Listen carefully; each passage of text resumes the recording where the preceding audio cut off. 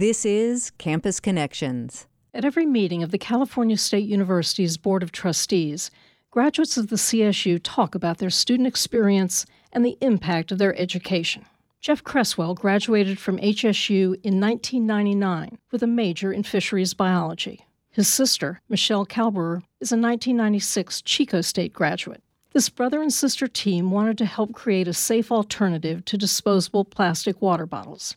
So in 2004, Jeff and Michelle joined Clean Canteen to produce a water bottle that is made of stainless steel and free of the chemical BPA. They are now the co-owners of Clean Canteen, and they have a deep commitment to their work and making the world cleaner, safer, and more sustainable. Over the last 15 years, the product lines for Clean Canteen have expanded from a simple stainless steel water bottle to include insulated tumblers, baby bottles, and growlers. The company has been featured on the Today Show, as well as in publications that range from Popular Mechanics and Men's Fitness to Women's Running and Alaska Magazine. Jeff and Michelle are wonderful examples of CSU graduates who are living the HSU Pledge.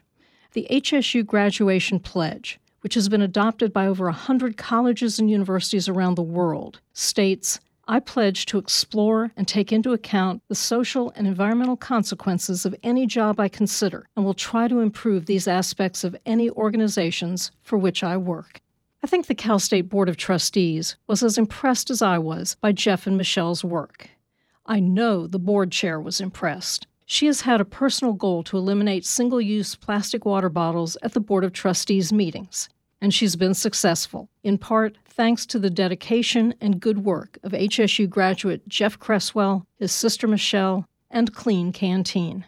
I'm Lisa Rossbacher, president of Humboldt State, and I look forward to connecting with you next time.